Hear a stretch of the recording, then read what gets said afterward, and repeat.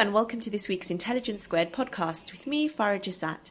This week we have a treat for you, a debate on parenting. Does parenting really matter? The producer was Hannah Kay and she's with me now. Hannah, tell us about this debate. Well, Farah, this is an age-old debate, nature versus nurture. And there's now a lot of new evidence showing just how much genetics play a part in who we are. So I thought it would be interesting to examine this and bring in behavioural geneticists versus parenting psychologists to thrash it out on our stage. Must have been quite a heated debate. It certainly was. I know our speakers put in a lot of work for this. I think when you ask an MP, they might write their speech the afternoon before.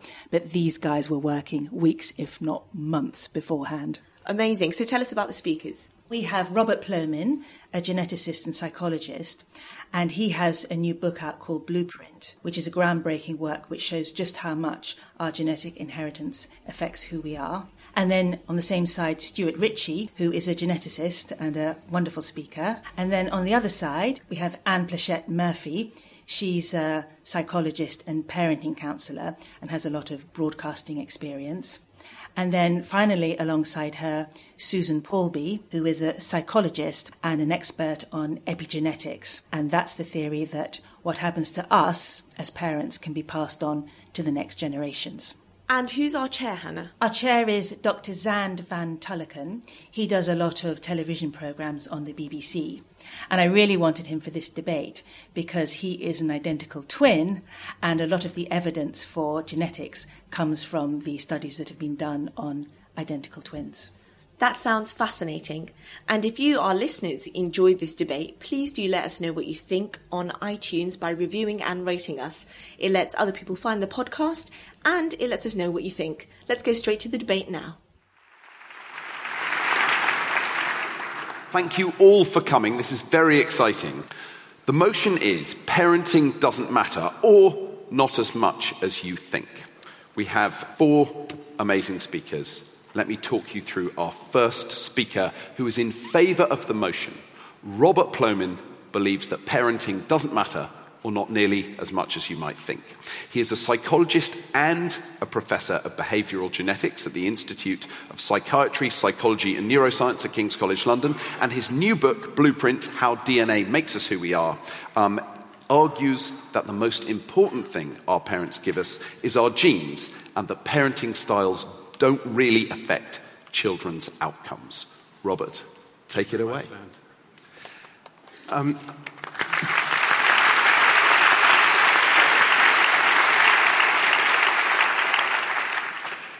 When I was in graduate school 45 years ago, psychology was so dominated by environmentalism, the view that we are what we learn, that genetics, it was dangerous to even mention genetics.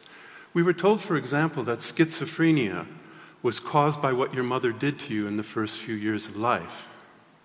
In the ensuing 44 decades, a mountain of evidence has accumulated that's convinced most scientists of the importance of inherited DNA differences in shaping who we are as individuals.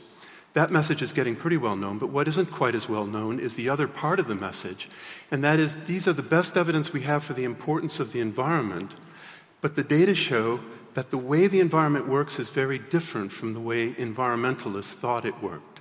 It's not due to systematic environmental influence like parenting that we would call nurture, that the salient environmental influences are essentially idiosyncratic, stochastic, in a word, random.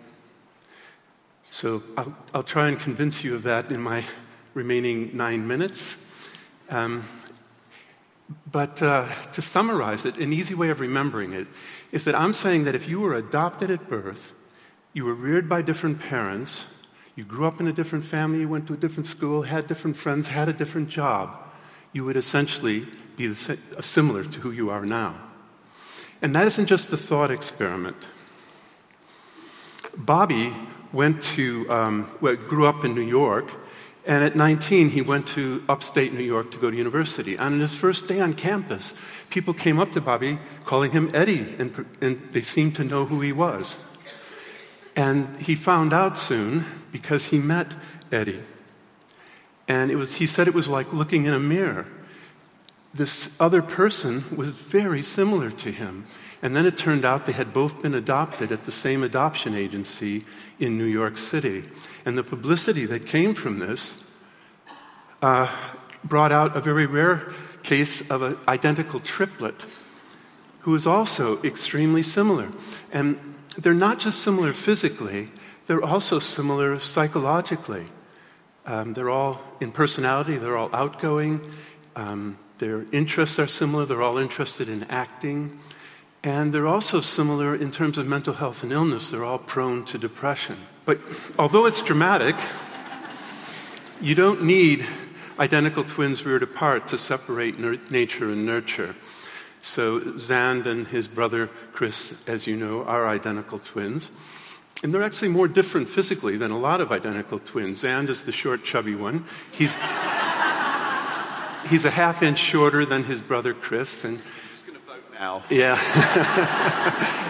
And 6 kilos and counting heavier. It is. But Some quite deep research. So although they're reared together, you can compare identical twins to non-identical twins. 1% of all births are twins, 1/3 are identical twins. Identical twins are clones, they have the same DNA. Non-identical twins, like any brother and sister, are 50% similar genetically. So that method, the twin method, has been used to study hundreds of psychological traits. And that's what I've done in my study in the UK that I began when I came to England in 1994.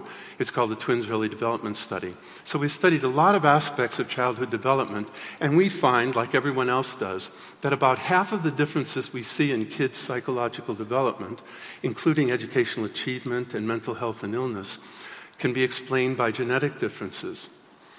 But that means 50% is environmental.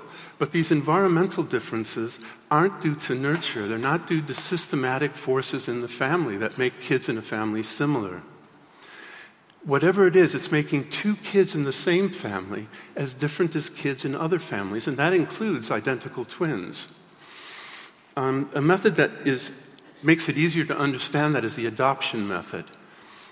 So parents and offspring share nature and nurture. But with adoption, you can separate those two. You can study genetic parents who share nature but not nurture. These are biological parents and they're adopted away kids. And you can study environmental parents, adoptive parents who share nurture but not nature with their children. So for weight, for example, you can predict a child's about 10% of the differences in children's weight with their parents' weight. Is that nature or nurture? The relationship with adopted children, you can't predict any variance, any differences between the kids' weight from their adoptive parents. There's no relationship between the adoptive parents and the adopted children. Whereas those adopted children are correlated as much with their birth parents, who they never saw after the first year of life, as are children reared by their biological parents, suggesting the importance of nature and not nurture. So I want to emphasize that we're talking about differences, why children differ in personality and mental health and illness and mental abilities and disabilities. And we're describing those differences. There's 2 caveats that are very important. We're describing what is, the genetic and environmental factors that exist in a population at the time we study it. We're not talking about what could be. So weight, you may be surprised to know, is about 70% heritable.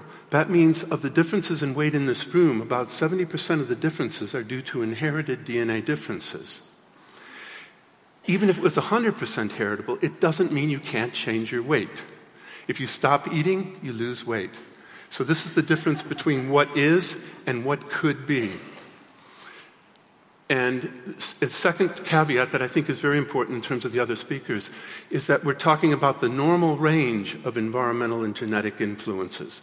We're not talking about the genetic extremes of rare mutations that can have devastating effects on a child.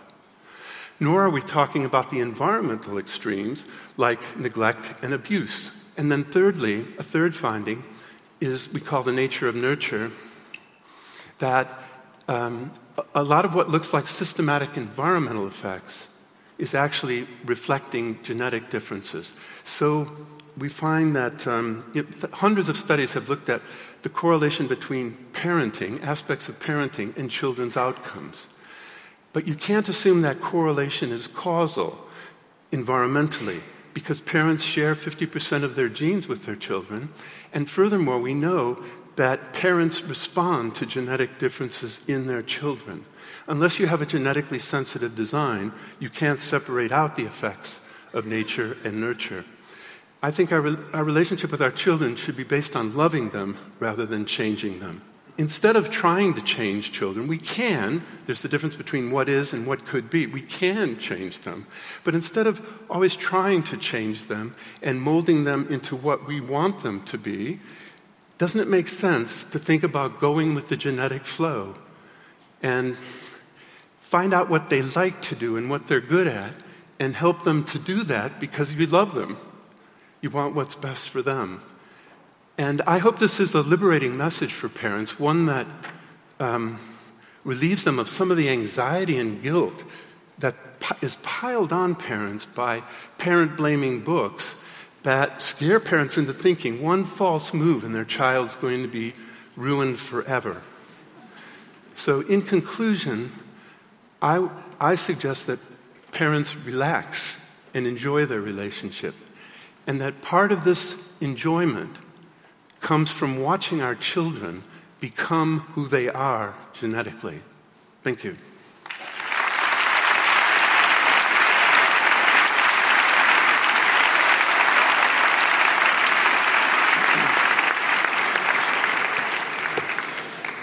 Robert, thank you very much indeed. Well, some of you may feel that let you off the hook a bit, but others of you may be wanting to feel useful and that you can make a difference. Unfortunately for you, our next speaker is going to argue against the motion. Susan Paulby is a developmental clinical psychologist and a visiting senior research fellow in the School of Life Course Sciences at King's College London.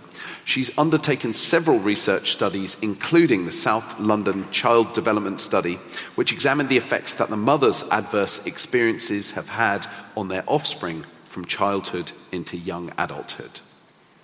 Susan, take it away.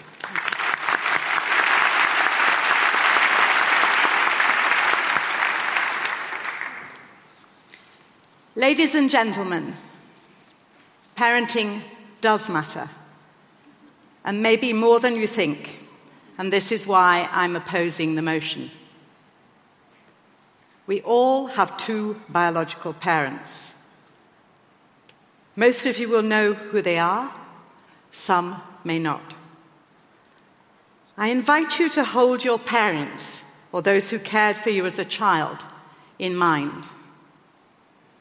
Ask yourself this question: have your parents and the way that you were brought up, whether for good or ill, had an influence on your life and who you are today? Robert would say, not really.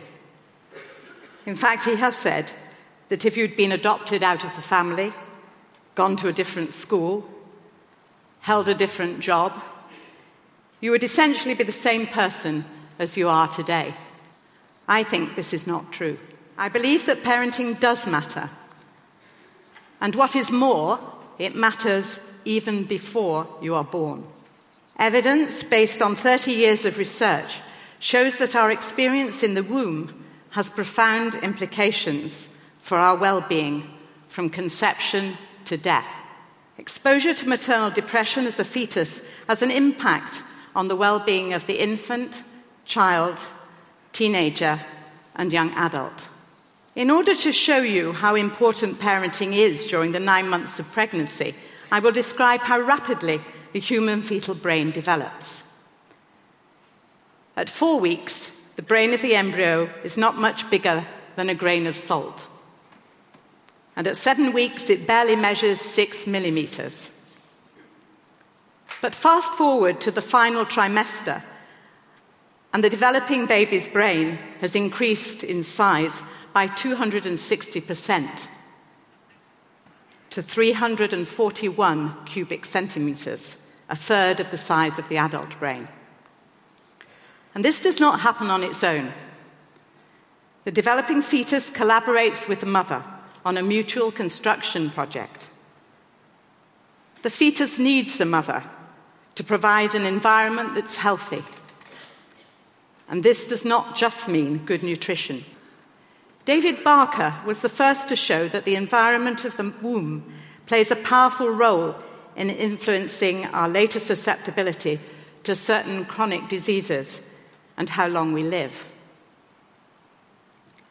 Studies have shown that if you stress an animal during pregnancy, this will have long-term effects. But we didn't know if this happened in humans, because it's unethical to stress a human fetus. We have to wait for natural or man-made disasters to occur. Changes brought about by undernutrition during gestation were found in the children of pregnant women exposed to the Dutch famine at the end of World War II. These children were more susceptible to diabetes, obesity, and cardiovascular disease. The finding that certain circumstances in life can cause genes to be turned off or turned on is what we call epigenetics. This is something that Robert has let go. And yet it is of fundamental importance when we think about how parenting matters or doesn't matter. Michael Meany, one of the world's leading epigeneticists, discovered the importance of maternal care in modifying the expression of genes that regulate the stress response. In other words, mothering changes gene expression. Yuda's work with pregnant survivors of 9/11 also showed that traumatic experiences can leave epigenetic marks that alter the stress response in the offspring. The children of women who were raped by the rebels and then forced to kill while pregnant in northern Uganda showed psychosomatic symptoms in the form of fainting spells, as if they were dead. The effects of traumatic experiences last, whether or not they are emotional, in the form of bullying or antipathy, or physical or sexual, or in the forms of neglect, or in the form of having someone in the family with a mental illness, domestic violence, substance abuse, divorce. Our experiences as children will affect us when we are pregnant and will have an effect on the unborn child. And we cannot let fathers off the hook here either. Recent studies have shown that paternal environmental and nutritional factors also affect the phenotype of the offspring by altering its genome. But as Annie will tell you, the good news is that positive experiences in early life of the newborn can build resilience and protect him or her from the effects of trauma. Let me end by asking another question. What do we want for ourselves and for our children? Most of us would say that we want to be happy and that we want our children and grandchildren to be happy. I would not be standing here today based on my polygenic score for debating. It is the care that I've received from my parents, the way that my father got me as a shy little girl to practice speaking aloud in order that I could take part in a play. And from my 3 children. Yes, parenting can go in both directions. How else would I have learnt to be a risk taker? I certainly did not get that from my parents, as my children can testify. It is my experience of being parented and of being a parent that's made a difference and shown me that parenting does matter and does make a difference. I urge you to vote against the motion.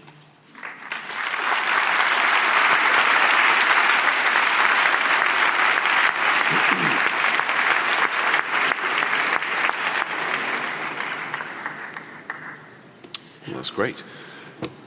Well, I imagine many people are feeling firmly back on the hook. For me, it's extremely close. Different data sets, extremely compelling arguments. Our next speaker is also speaking for the motion. Stuart Ritchie is a lecturer in the Social, Genetic and Developmental Psychiatry Centre at King's College London.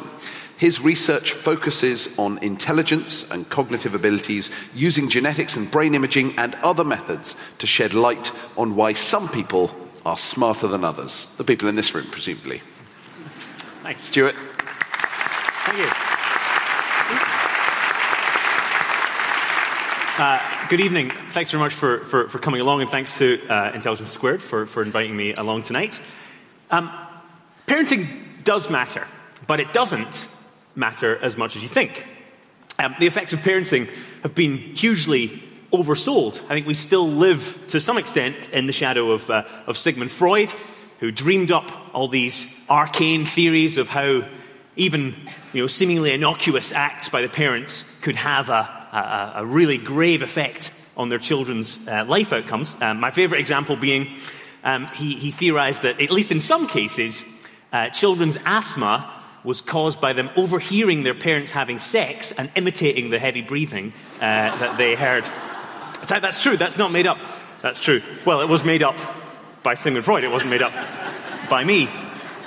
And so despite this kind of absurdity, we still follow Freud in making that assumption that parenting matters a great deal. This assumption that differences between people are caused by differences in their parenting has been called the nurture assumption by Judith Rich Harris in her book in 1998, is so pervasive that it even affects the research of scientists who should really know better. Take, for instance, a study just published a couple of weeks ago in the journal Social Science Research. The Guardian wrote this up, and their headline was, "Growing up in a house full of books is a major boost to literacy and numeracy." And in the study, across several countries, children who did better at school tended to be from homes that were full of books. So more books, better grades. But there's a gigantic flaw, as Robert was saying in his speech, with this kind of research.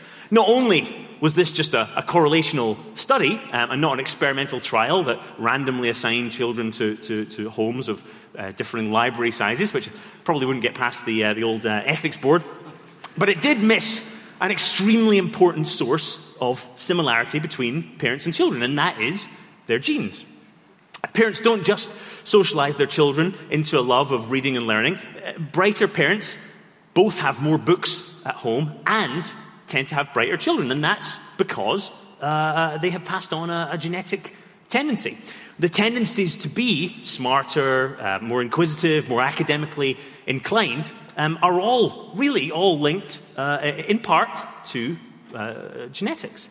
And indeed, the behavior geneticist Eric Turkheimer has called this the first law of behavior genetics. That is, all human traits are, to some extent, heritable. And forgetting the first law when you're doing research is pretty mortifying. And that study about books in the home didn't even mention the possibility that genetics might explain some of the reason. I even did Control F genetics on the paper, and there was nothing in there. But as I said, this is a very, very common mistake in research.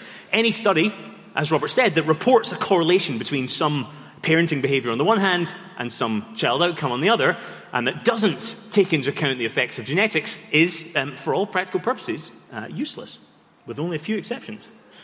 And to be completely clear, I'm not saying that the research shows parenting has no effects at all. Indeed, if you do the proper studies, the ones that can control for genetics, so twin studies, adoption studies, and so on, you do find potential parenting effects for a few outcomes like educational attainment and so on. And we don't really even need fancy behavior genetic studies to know that parenting can't be all that important, because it's a common observation from parents who have multiple children that each individual child shows very different behavioral tendencies from a very early age. And that's backed up by research where siblings don't correlate, unless they're identical twins, don't correlate all that strongly on most outcomes of interest. And so a common response on hearing this kind of argument is, well, okay, if what you're saying is true, and parenting only has small effects, maybe I shouldn't bother doing nice things for my child, like music lessons and ballet classes and reading to them at night and so on. But that would be to completely miss the point. You should do all these things not because you think that they'll shape your child's life outcomes. It's because they're inherently valuable. Music and dance and literature are some of the best and most interesting things that humans do. And getting your child into them needn't be contingent on whether you think it'll add a few IQ points. And that's before we get into the truly eye-watering array of parenting fads and trends that pop up and disappear. Baby wearing, hot housing, tiger parenting, setback education, elimination communication, helicopter parenting, attachment parenting, detachment parenting, free-range kids, quality time, the family bed movement, baby Mozart, baby yoga, mindfulness for kids, grit, growth mindset, paleo diets, and even something, and I hesitate to even mention this, called orgasmic childbirth. And the reason that all these kind of fly-by-night trends and fads are so short-lived is very simple. It's because they're all pretty much useless at changing the way children turn out. These are things which, dare I say, middle-class parents get into because essentially all the basics are covered. Their child will probably do fine either way. But what about children? But what about children who don't have the basics covered? This is where parenting really can matter. So for the minority of children who are at high risk of conduct disorder, so problems with disruptive and antisocial behavior, there really is experimental evidence from meta-analyses that shows that interventions that teach parents to be more responsive and set limits and so on really can have at least a moderate effect, at least in the short term, on their children's behaviors. Most parents should relax and feel less anxious about the long-term effects they might be having on their child, and they should also feel less guilty about not engaging in one of those parenting fads that I listed that have more than likely zero benefits for how their children will turn out. And that said, we do need to do more work to examine how parenting might affect kids who are at high genetic or environmental risk for psychiatric or behavioral problems. So, as Steven Pinker has argued, children aren't just blank slates or lumps of clay that we can shape and mold in any way we wish. And if we understand that normal range parenting has, at best, modest effects, we can focus less on trying to force children's lives down a particular path and more on treating them and enjoying their company as fellow human beings. Thank you very much.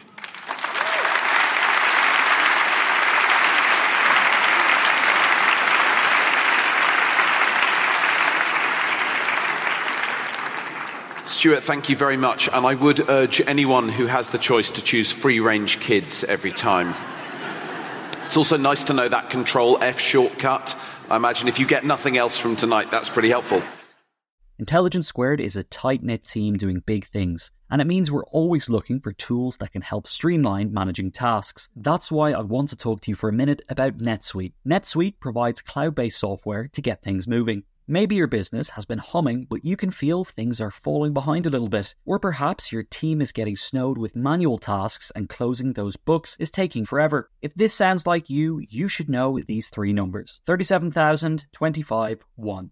37,000, that's the number of businesses which have upgraded to NetSuite by Oracle. 25, NetSuite turns 25 this year. That's 25 years of helping businesses do more with less, allowing them to close their books in days, not weeks, and drive down costs. And 1, because your business is one of a kind. So you get a customized solution for all of your KPIs in one efficient system with one source of truth. It means you can manage risk, get reliable forecasts, and improve margins. It's everything you need to grow all in one place. NetSuite is now making an unprecedented offer to make more of that kind of thing possible. Right now, you can download NetSuite's popular KPI checklist designed to give you consistently excellent performance absolutely free at netsuite.com/squared. That's netsuite.com/squared to get your own KPI checklist. netsuite.com/squared.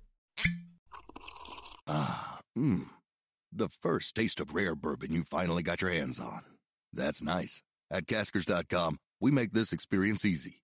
Caskers is a one-stop spirit curator with an impressive selection of exclusive, sought-after, rare, and household names in the realm of premium spirits and champagne. Discover the top flavors of the year now by going to Caskers.com and using code WELCOME10 for $10 off your first purchase. Get $10 off your first purchase with code WELCOME10 at Caskers.com.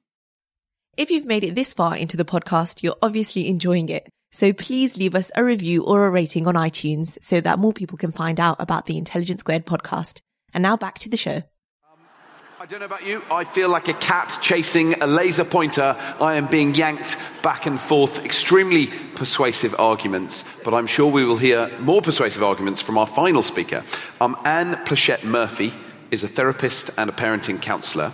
She was the parenting correspondent for ABC TV's Good Morning America, and she was the host of Parenting Perspectives with Anne Pleshette Murphy on ABC Now.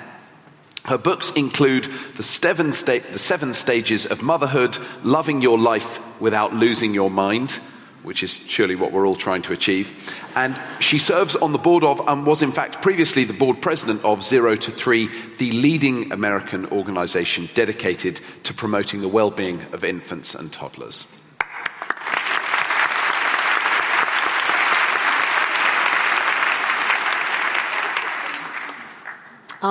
Thank you, Zand, and good evening. Sorry, before I begin, Stuart, your mother would like you to call her right after the debate.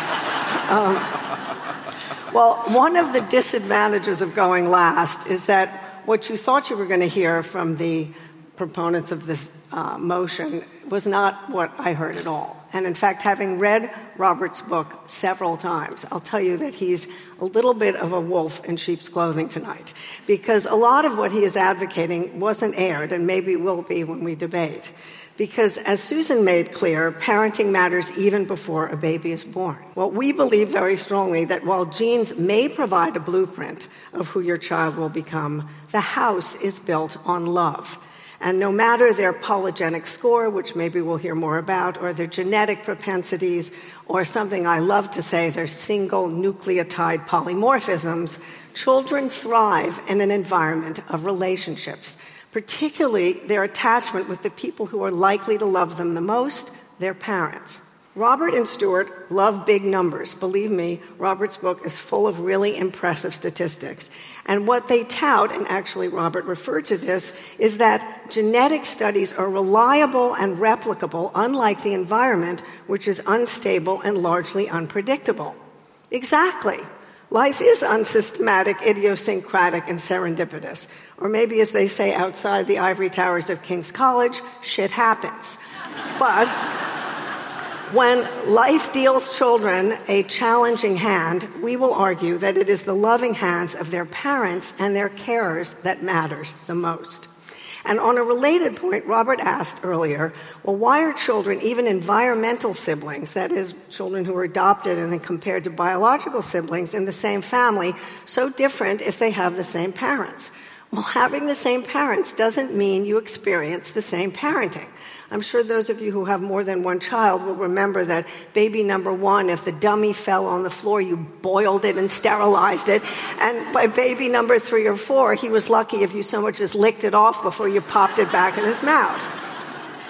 Parental relationships are not static. They change and they evolve, but they always matter. Finally, Robert believes that the genetic genie may be out of the bottle, but that encouraging parents to rely on polygenic scores or on what they can learn about their child's genetic scores in shaping their children's futures is absurd. So let me start with our central point, that DNA may provide the blueprint, but that the house is built on love. How many of you are parents? Okay, I would say most of the audience. So I want you to imagine a time when you were engaged with your baby in some kind of face-to-face interaction. Maybe you were feeding her or bathing him or just playing. And your eyes meet and you gaze into your baby's face and your baby coos or gurgles or smiles and you say, "Oh, hello there, you're happy today. What are you trying to tell me?" And your baby responds by cooing or smiling or dribbling some peach puree down her chin. This is what we call a serve and return interaction. It's like a tennis game, and it's unbelievably important in building those neural pathways that Susan described earlier. And we know this because neuroscientists can now look at the electrical activity in the brains of young children when they're fully awake and interacting with others. And we also know what happens when young children do not get this kind of serve and return interaction or attention or responsiveness. Babies raised in environments of stress or deprivation, and they're not outliers. will show far less activity in key areas of their brain, particularly the prefrontal cortex, which is the kind of air traffic control center of the brain that's critical to social emotional development and learning. Relationships build the brain in other ways. If you imagine a time, let's say a less happy time when your child's having a meltdown in Waitrose or screaming from his cot at 3 o'clock in the morning, and you respond. When you do that, you provide a sense of security, a buffer from stress, and you send the critical message, it's okay, I'm here, you can trust your environment. And as hundreds of studies have shown, children who are blessed with positive, healthy relationships with their primary caregivers are better able to read other people's feelings and able to control their own. They are able to cooperate, to form friendships, to experience increased self-confidence, and to learn. So Robert and Stewart can make a very impressive case for the heritability of intelligence and school attainment, and also a host of psychological problems. They use an example from Robert's book, and I quote, "What if you found out that one of your children has a low score for educational attainment, which is quite possible, regardless of how high your polygenic score? It makes sense to go with the grain rather than against it. He then advises that you cut your losses and not waste money on higher education that doesn't suit them." So let's imagine parents are told when their child is 2 or 3 or 8 that little Rupert is just never going to pass his GCSEs. Why wouldn't they just shrug their shoulders and say, what's the point of reading them books? In fact, why don't we just take him out of that lovely school and get him some vocational training fast? Well, I would argue that whatever these parents are going to save on educational fees, they're going to pay for in Rupert's therapy. And actually, I'm not joking, because labels are limiting, they're unhelpful, and they're hurtful. And it's particularly wrong to label children. It's wrong to label anyone based on a polygenic risk score that has very low level of predictive power that the current scores can generate. And finally, the other side of the house asserts that genetics are not antithetical to equal opportunity. Stewart alluded to this. Quite the opposite. They say that if we control for environmental factors such as privilege and prejudice, genetic differences will account for more of the variance in school achievement and employment. Well, that does sound fair. But according to a recent article in the New Statesman, we are living in a country where income inequality is the highest of any European nation. The gap between the very rich and the very poor is the largest of any industrialized nation in the world other than the U.S. And the last time I checked, we were heading in the wrong direction. So are we really meant to believe that socioeconomic status, the health and well-being of parents, has no impact on children? What about that little girl who might have a polygenic score which would predispose her to loving books, as Stewart was indicating? What is she supposed to do if her parents can't afford to buy books, or if she's going to school hungry every day? So in summary, we believe that parental love matters, especially in the early years when it shapes the brain. Genes matter, but even if they account for 70% of a trait, like intelligence, the remaining 30% can't make 100% of the difference. And last, encouraging parents to rely on genetic data to guide their child-rearing practices, which is what is being advocated by the other side, is ludicrous, because you cannot draw a direct line from genes to behavior, especially for something as complex as intelligence. So, in concluding, I would just say, rather than advocating the use of children's genetic data by parents or educators, why don't we invest in programs that are proven to give children the best possible start in life and support their parents, especially those living in challenging circumstances? I urge you to vote against this motion. Thank you.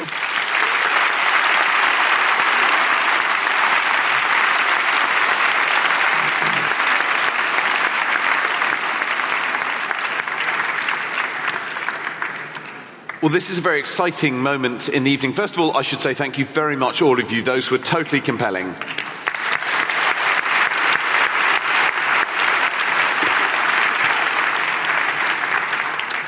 We're at a very exciting moment in the evening because we have the results of the initial vote. You voted when you came in. And what's lovely is that Robert and Stewart have some work to do because for the motion was 17% at the start. Against the motion was 66% at the start. So even if you convert, the 17% undecided, you still don't have enough people. So you're going to have to drag some people who really believe that parenting is important and persuade them that it's not, which is lovely. We would like very, very quick rebuttals, if you don't mind, but if you could really limit it to a few quick, focused remarks, just to rebuttal anything that you want to get to, and then I'm going to give you the opportunity, and then we will throw it open to your interrogation. Okay. We're in the middle of, right now in science, what's been called the replication crisis, where there are many, many studies that are published with tiny samples, with incompetent statistics, with some fraudulent, some biased in many ways. This has been shown very, very, very clearly. And unfortunately, the world of human transgenerational epigenetic inheritance is one of those areas that has an awful lot of very small, very inconsistent, very biased studies. We're not at the point right now where we can conclude anything about transgenerational epigenetic inheritance in humans. Now, it definitely does happen in plants, and I believe it happens in worms as well, but the evidence in humans is extremely weak. And so stacking that kind of stuff up, the epigenetic stuff up against 100 years of really solid behavior genetic evidence, it's really weak. I'm keen to get to the question, yes, Robert. Do you want to add a couple of things? Sure. Annie was going on about the polygenic scores. You notice I didn't mention that. That's the second half of my book, and I thought in 10 minutes I would focus on the first half, which is about the basic twin and adoption research that shows the importance of genetic influence. But it is very exciting that the DNA revolution is beginning to find some of the DNA differences that account for heritability. But you shouldn't really turn that around to say, oh, you're only explaining a tiny percent of variance with these polygenic scores. I think the point for us about parents making a difference or not has to do with those twin and adoption studies that have collected data over a century showing that genetics accounts for about half of the difference, which means the differences, but half of the differences are environmental, but it's not those shared family environmental differences that we call nurture and include parenting. Susan, are you happy to offer your rebuttal? I want to say that I am a clinician, and as a clinician I have seen many, many people who have suffered from mental ill health. And I know, and I'm working with mothers in the postpartum and in pregnancy. I want to give one message that these are not outliers.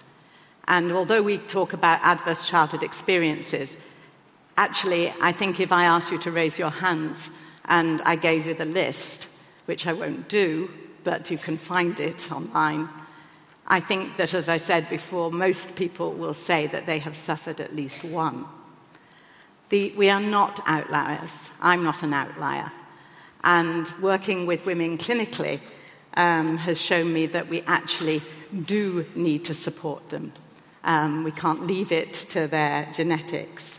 And if I have one message to give to the government, it's that we recognize the importance of the pregnancy period, and that we give mothers and fathers maternity and paternity leave in pregnancy as well as postpartum.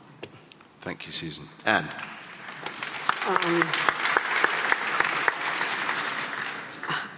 I guess I would just say that the idea that you're not saying that genes are deterministic is belied by the title of the book. If DNA is a blueprint, it's then, you're not don't have a blueprint for a house and then end up with a boat.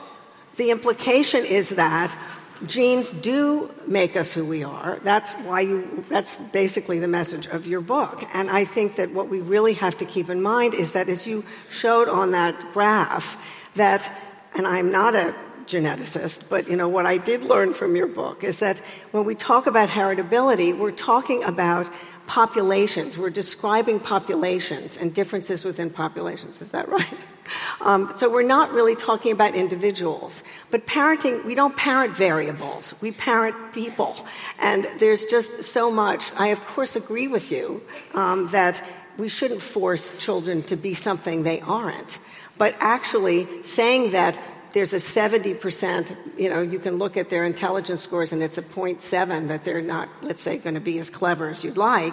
And then actually labeling them not so clever is really bad parenting and is going to have a very negative effect on children. So that's the difference. Yes, working with what's good about them is great, but I think it's naive to think that being labeled in a family as the not so clever one is not going to have a really bad outcome for children. Perfect, Anne. Thank you.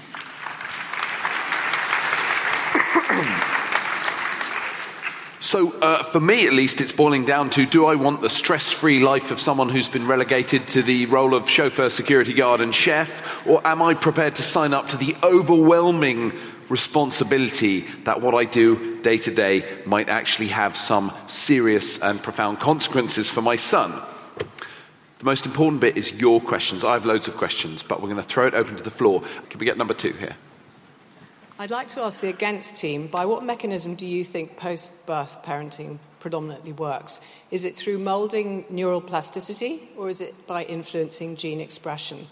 And for the pro team, I'd like to know, have either of you tried to account for epigenetics in any way and the influence of the microbiome and the immune system on gene expression? Oh, lovely. Meaty questions. Thank you. Number 3. Thank you. I have 2 adopted children. Both of them received no love, no attention from in the womb until they were 2. But I think you can expand this to other children. Unfortunately, lots of children do not receive love and attention in the first 2 years of their life. So my question for the panel is, are they doomed because they never got the nurturing love they needed to get at the beginning? Or if I got lucky with the lottery of their biological children, I'm just fine and I can relax because if they got good parents, they're going to be superstars. Fantastic.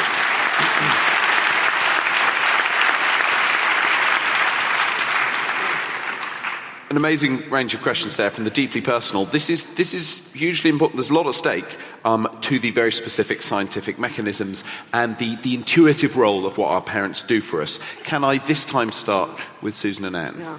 Well, actually, 2 of you have asked 2 really important questions. This issue of sort of neural molding and how much after the baby is born. I mean, the brain is incredibly plastic in the first few years of life. So I would say to you that actually what you are doing with the babies, no matter what kinds of early experiences they had, will make a huge difference. We see this from things like the Romanian orphan studies. And these are controlled studies where the children who were put into foster care after they had been institutionalized for a few years were almost indistinguishable from children who had grown up in homes that had not been adopted. These are the kids who were institutionalized. 200,000 of them were in institutions in Romania. So there's lots of evidence that shows that what you do as a parent makes a big difference. And I would say that that's in response to your question. There's no question, and I'm sure Robert and Stuart would agree, that there's plenty of evidence that what we do as parents makes a huge difference. That's really our point. I would say that the interest question is very important. I think, how you are raised, what God you worship, doesn't that have an effect on who we are? That has nothing to do with genes. And there are lots of other things that make us who we are, and, that have nothing, again, to do with our genetic propensities. And can I just add that actually the issue of forcing children to do things, this is not good parenting. And we would all agree that we don't want to force children into doing things that they don't want to do. Well, maybe sometimes. But the whole interest thing is really important. And as parents, we should look at our children and work with them in that relationship to determine what is in their best interests and work together in that relationship. So I feel like we're getting a very strong case that there is a sort of intuitive, experiential belief that from what sports we play to where we worship is deeply shaped by our parents, and those are things that we feel quite profoundly about. Can you respond to some of those issues and maybe also the scientific questions? Well, I'd like to first speak to the Romanian study because that's done by my colleague, Professor Michael Rudder, and that is way out of the normal range of deprivation. I mean, those kids weren't even touched by people. They were left alone, in soiled diapers. It's the worst story. I mean, you'd be arrested if you did that as a parent. But the point that he's made after all these years is those kids have turned out pretty well, despite that horrendous first 2 years of life. So it seems to me it goes against your argument. But that's because of the ones who've done pretty well are the ones who were given, opportunities to be moved into foster care, not the ones who stayed in the institutions. And in fact, the point is that because they were, this was a natural experiment. Thank God we don't have too many of those. But the indications were that these children, because they weren't loved, they were fed. Many of them were fed and clothed. But what was missing was love, and it caused major problems on all levels: physical, emotional, psychological, and cognitive. Yeah. Can I just mention the epigenetics and microbiome thing? There are fads in parenting, and there are fads in science as well. And those two are current fads in science. I think it's completely fine to look into that stuff. That's really important. But we do not have anything like the level of clear data on epigenetics, microbiome, and all that stuff than we do on behavior genetics. The question was then, what is there a mechanism of post-birth parenting? You're saying no. It's not that I'm saying no, it's them saying we don't know yet, and we shouldn't be afraid to say in some scientific questions we don't know. And I also don't think we should overstate the case and hype up the case for things like epigenetics, because we really don't know the answer yet. And there's an awful lot of hype in science. I would disagree. And we need to stop hyping things up. Number one. Stuart, you mentioned about the studies of children with conduct problems, and you'd said obviously there is some evidence there that kind of supports that makes a difference, intervention. So that would be working with parents, teaching them to do things like one-to-one time, prayers, putting in place consequences and boundaries as things that people traditionally think of as good parenting. And I was just wondering what your thoughts were regarding that. Number three. Hello. I'm sure I'm not the first to observe that the two speakers for the motion are male and the two speakers against the motion are female. And I'm just wondering how much of this is to do with the fact that, and this is a gross generalization, but traditionally women or mothers tend, and I'm very careful with that, tend to be the more nurturing parenting roles. I think you phrased that question very elegantly, and if you hadn't asked it, I would have done. Thank you. This is a difficult topic, very sensitive for many people, and I'm very grateful to all our speakers for handling it so sensitively. Robin Stewart, can you start? Maybe respond to the working with parents, the one-to-one things, but gender and outliers seems to me. I'm particularly curious about the gender one. We seem to have genes that make us believe that we matter as parents, even if we don't. So I wonder if you could respond first of all. To which question now? Well, if you can gather up whichever bits of response you want to offer us. Well, we tried hard to improve the gender balance. At least it is 2 males and 2 females, and then Zand. I don't care. And none of us can help our gender. But I'm a parent. I have 5 kids, depending on how you count. So.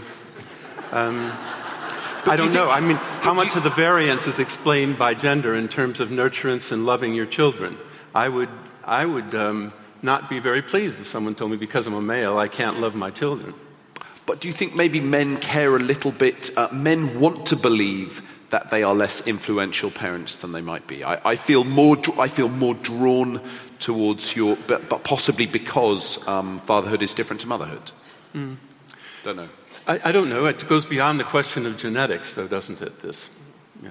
Okay. Hopefully, people can respond to our points. Hopefully, people can, respond to the points we're making in terms of, with a rational analysis of the scientific points that we're making, rather than whether we're male or female. Hopefully, we're beyond that. We do have time for a couple more questions. Thank you. One thing that'd be helpful is if you guys could each kind of tell us what you define as parenting, because it seems like the for side is saying parenting is don't contort yourself with, all these extra things like the latest fad parenting, whereas the against side is saying don't neglect your children. And I think everybody might agree with that. It'd be helpful to say, what are you talking about when you're saying parenting matters and it doesn't matter? Thank you very much. Lovely. And number 3. Thank you. I had a question for Anne Plachette-Murphy. You said, and I think I'm quoting, what we do as parents makes a huge difference. If that's the case, how do you account for these research findings from these twin and adoption studies we've heard quite a lot about this evening? If it's true that what we do as parents makes a huge difference, how do you account for the fact that siblings raised in the same household are as different as siblings raised in different households? You said it's because when we parent even siblings in the same household, we treat the siblings slightly differently. Yes, that's probably true, but we can't possibly treat them as differently as an entirely different set of parents would treat two siblings separated at birth. So how do you account for the fact that not only two sibs brought up separately are as different to each other as two sibs raised together, but more importantly, and neither of you have addressed this, how do you account for the research findings of all these twins that have been brought up separately, separated at birth and brought up by different families? They turn out to be, it turns out, almost identical in spite of being raised differently. If parenting makes such a big difference, which you seem to think, and that's your side of the argument, how do you account for these research findings which have been replicated numerous times? We're going to get there. It's good. I tell you what, for those of you that think this is a false dichotomy, sitting in my chair, I can feel the heat coming off each side. It is not that at all. So, first of all, defining parenting, I'd love to hear from everyone on that, then talk about peers, and finally we'll come to your the specific challenge there. Can we start with you two defining parenting? Well, I've studied parenting in many different ways, observational studies, videotaped interactions between children. So I've used all the methods to study parenting that anyone has used. I've had large-scale studies with developmental psychologists, etc. So I'm defining parenting in terms of the measures that people are using. There's two major factors. It's a warmth dimension and a control discipline sort of factor. So we're just using measures that other people use and call parenting. So, and in terms of peers... sorry, did you want to... Well, I'd like just to add that there is no word in the English... Well, there is now, but the word parenting doesn't exist. In fact, there isn't a verb to parent if you look back in the English dictionary in the past. And actually, it rather negates the meaning of a parent, who is actually a man or a woman in an undeniable relationship with a child by reason of a biological fact. And I think that I personally would want to call that parental care and not parenting. The last question was specifically about that. That there does seem to be, and maybe it's literature that I'm a little bit familiar with, just because I'm a twin. I hear it a lot. There are these examples and data sets that really seem to suggest that raised in wildly different environments, individuals can turn out very, very similar. How do you account for that, or how do you respond to that? First of all, the number of situations like that documentary showed are very rare because it's not done anymore. We don't separate identical twins and have them adopted out of, in other families. But when we do look at the twin studies, again, what we're seeing, and this is probably why we're not disagreeing very much, is that it is both. I mean, we're not saying that you're a blob of clay and that the only thing that influences you is your parenting. But in fact, the reason that kids are different in families is because A, they're different when they arrive, and B, I would argue that parents' relationships to number 1, 2, or 3 are very different. I mean, to someone's point, parents raise their children raise their parents as much as parents raise their children. Susan, you had a comment about men. Yeah. Yes, Matters arising.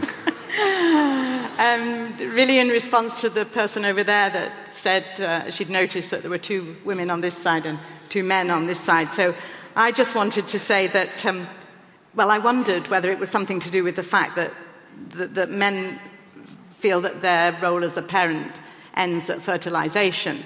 And I want to say to you men out there, you've heard the arguments. Your children need you more than just your genes. And they need you. We need you as mothers, and we need you, and you are as important as the women. So please don't feel that we're ignoring you. Yeah. I've just, these events are not called Intelligence Squared for no reason. Let's call on number one. Hi. Can you tell me how much you think parenting matters in percentages from each side?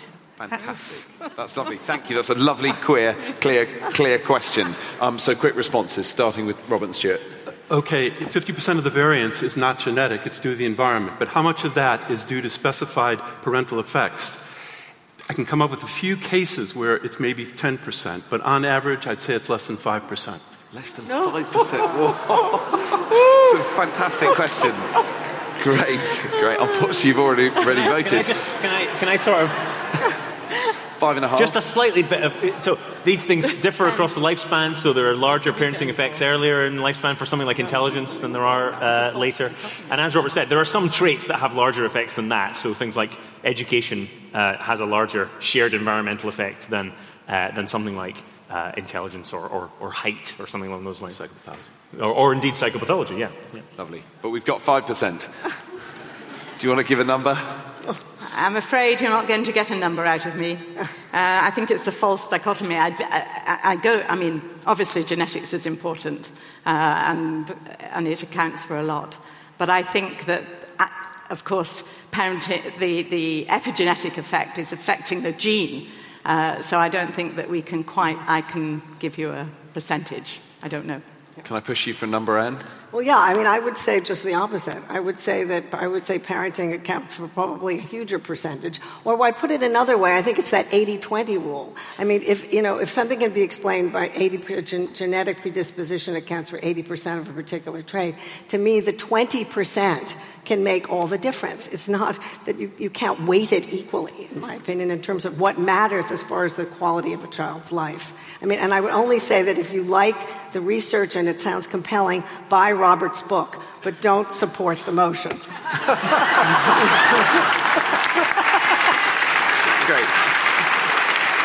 That's very disarming. So the moment of truth. What's very nice about this result before I announce it is that everyone gets a bit of a win. So,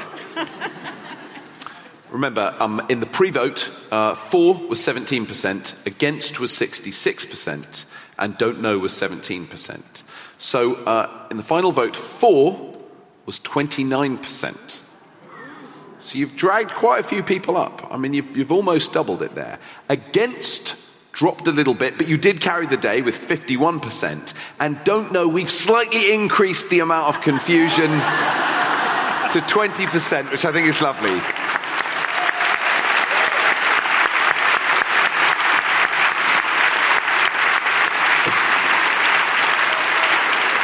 Can I thank you all for staying so late, for asking such brilliant questions, and can you once again please thank our amazing speakers.